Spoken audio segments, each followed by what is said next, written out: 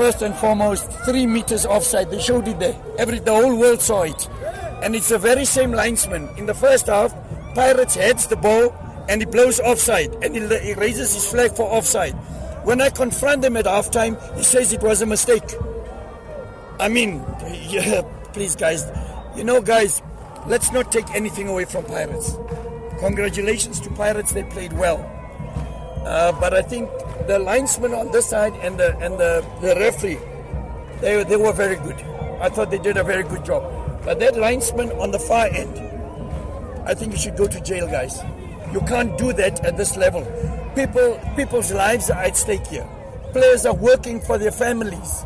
They're working for their families. They work hard all week. For somebody to do something like that, I mean, if it's a 50-50, you can understand. But a 3 meter like that, no, that is shameful for football in our country, and something has got to be done about this. But I'm not taking anything. It's not Pirates' fault. Take nothing away from Orlando Pirates. Congratulations to them. I think they pushed hard. They defended well. We had our chances. We didn't take them. But that is a bitter pill to swallow.